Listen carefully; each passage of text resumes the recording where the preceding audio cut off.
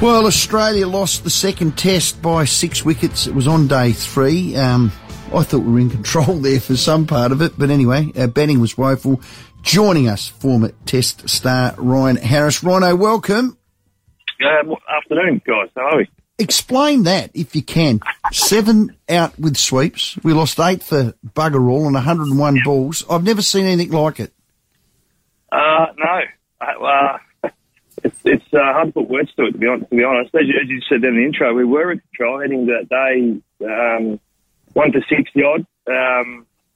Obviously, I think we had a 64-run lead, but another 100 on that would have been tough for India, maybe a bit more. But to see the way they went about it was really strange. They didn't look like they had any sort of plans. Well, obviously, their only plan was to sweep, which didn't work. So you still need a good defence. I'm being told, obviously I'm not a batter, but you still need a good defence to be able to combat what we saw, and they didn't have it. So, well, they would have been, as I mentioned, they would have had some confidence going into that day, and obviously it fell over very, very quickly again, as it did in Nagpur. Rhino, what do you think was said, or if anything was said, in the sheds after 3 of them were out sweeping? You'd hope something along the lines of, we probably should watch our sweep shot. Look, I don't. It's hard not being there, not knowing. Yeah. Who would it come from? Yeah, would it come from coach, batting coach, teammates? Yeah, the batting coach probably, or the batting group. The feedback would be coming back that it's obviously slow and low. And they'd be obviously watching it closely. I mean, I saw a vision of guys when they were out looking at replays on the iPad. The technology they have there, it shows a lot of information. So they would have known what it was like. I guess, the mindset from afar, obviously I'm not over there, but is that the only way that they felt they could score was to try and play the sweep shot or reverse sweep. So, and I think it's pretty obvious, we saw it happen, but really disappointing. I mean, obviously the messages didn't get through, if there was any discussion. I'm looking forward to see how they bounce back. But I know they went over there with high expectations on this tour. There's no way that they want to get done 2-0. So I'll look forward to see what happens in a week's time. You mentioned planning, or maybe the lack of there. In the recent documentary, the follow-up, the test, there was this chat about we've all got an individual plan. We don't have an overall plan. We've all got an individual plan. What do you think of that concept?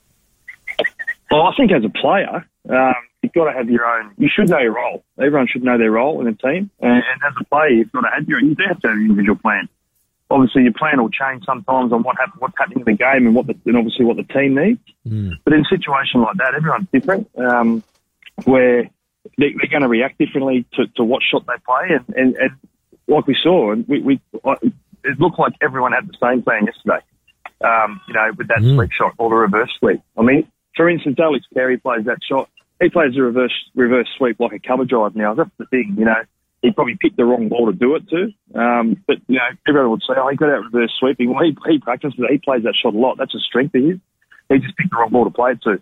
And maybe not in those conditions, the way the ball was spinning or not not bouncing. So it's just summing up the conditions and playing to those conditions. And don't get me wrong, they are very difficult conditions to play in, because there's a reason why we haven't won over there very often, because it's bloody hard. But they've just got to have they should be prepared for it.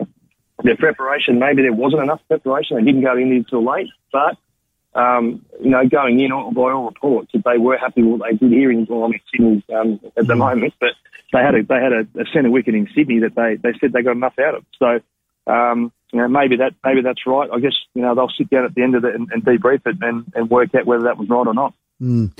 Does the blowtorch come under Paddy Cummins' clacker a bit to a blue flame? I mean, his bowling's not special.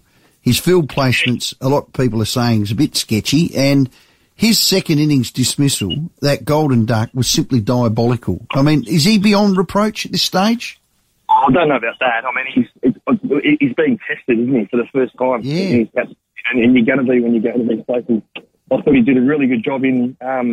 he was captain in Pakistan, wasn't he? And I thought he did a really good job over there.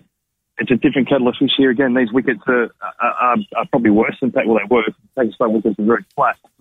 Yeah, look, there's some things he should have done better last night. I was really surprised. I was sitting and watching the game with Darren Lehman, and he was saying, "Why isn't Paddy Cummins bowling?" And I'm surprised he didn't bowl an over, or even at the top, just to try and get some uneven bounce out of the wicket. He didn't bowl. I don't think he bowled a ball, so that was a little bit disappointing. And then, at one stage there was no pressure around the bat, which again, needing wickets was very surprising. So there's probably a couple of things there that he needs to work on. And the other thing about it with that is Steve Smith's out there. He's vice captain.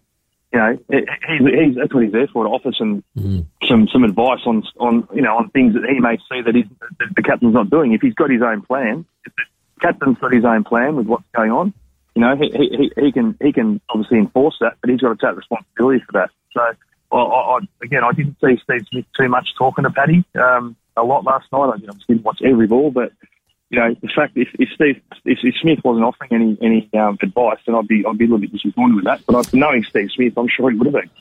So, Rhino, there was the 8th wicket partnership, Ashwin and Patel. I think they made about 114. Now, that for me also was a crucial point in the Test match, where if we get them out at that point, which we should have cleaned up that tail, maybe they're chasing 220 instead of 115, and it might make a world of difference. So once again, I looked at it and thought maybe the one quick, even though, like you're saying, he was under-bowled, the one quick, was it a good tactic in the end? Oh, I don't think so. And I don't know to this. I haven't read enough or seen enough whether Stark was actually fit or if he wasn't. I'd be very surprised if he was fit and they didn't play him. Yeah. The thing that's hurting us most is Cameron Green being injured. Yeah. He slots in beautifully at number 6 and bowls good pace. So he's your second quick. You play him and 2 spinners and use Travis as your 3rd spinner. That would be the perfect mix. But you talk about that partnership. That's what won the game. Yeah. For India. That was just a phenomenal partnership. I think what we need to do, the Australian batters, is just have a bit of a look at those 2 innings and how they played. The defence was great. They got the bat out in front of their pads. They played really, really well, Ashwin and Patel. So there might be a couple of lessons, taken from those innings. Hey, Rhino, as always, thanks for your time. No, thanks, guys. Nice to chat. Cheers, big fella. Ryan Harris there, former Australian Test cricket. And just the news again, Warner is flying home, so to Hazelwood, who they selected and sent there unfit, and he's now going home.